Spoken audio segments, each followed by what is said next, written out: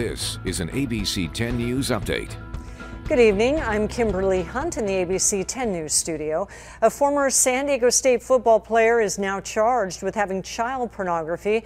Thursday, Naulin Iwalika faced a judge, and court documents suggest Iwaliko had nearly 40 child pornographic videos in a cloud account. 7 of those videos had been flagged by the Center for Missing and Exploited Children.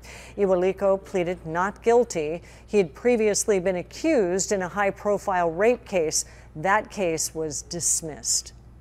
A death at the San Diego Central Jail is being ruled a homicide.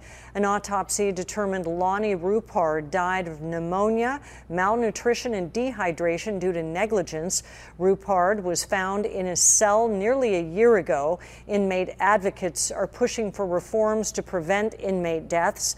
The Sheriff's Department says it's been implementing several changes, including wellness checks and weekly care meetings.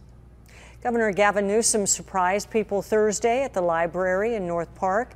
Governor Gavin Newsom made an unannounced stop to read to children. An ABC 10 News viewer who happened to be there captured the video. He tells us Newsom stayed for about a half hour, signed books, and today is National Reading Day in honor of Dr. Seuss's birthday.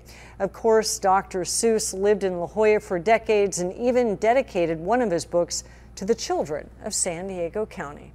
Meteorologist Angelica Campos here today to just collect data from everything we've just been through. That's right. Tonight we look back on the storms and just focus on what's ahead. Clear skies for tonight. Temperatures will be down in the 40s, 30s inland with some patchy frost. The rest of the forecast coming up.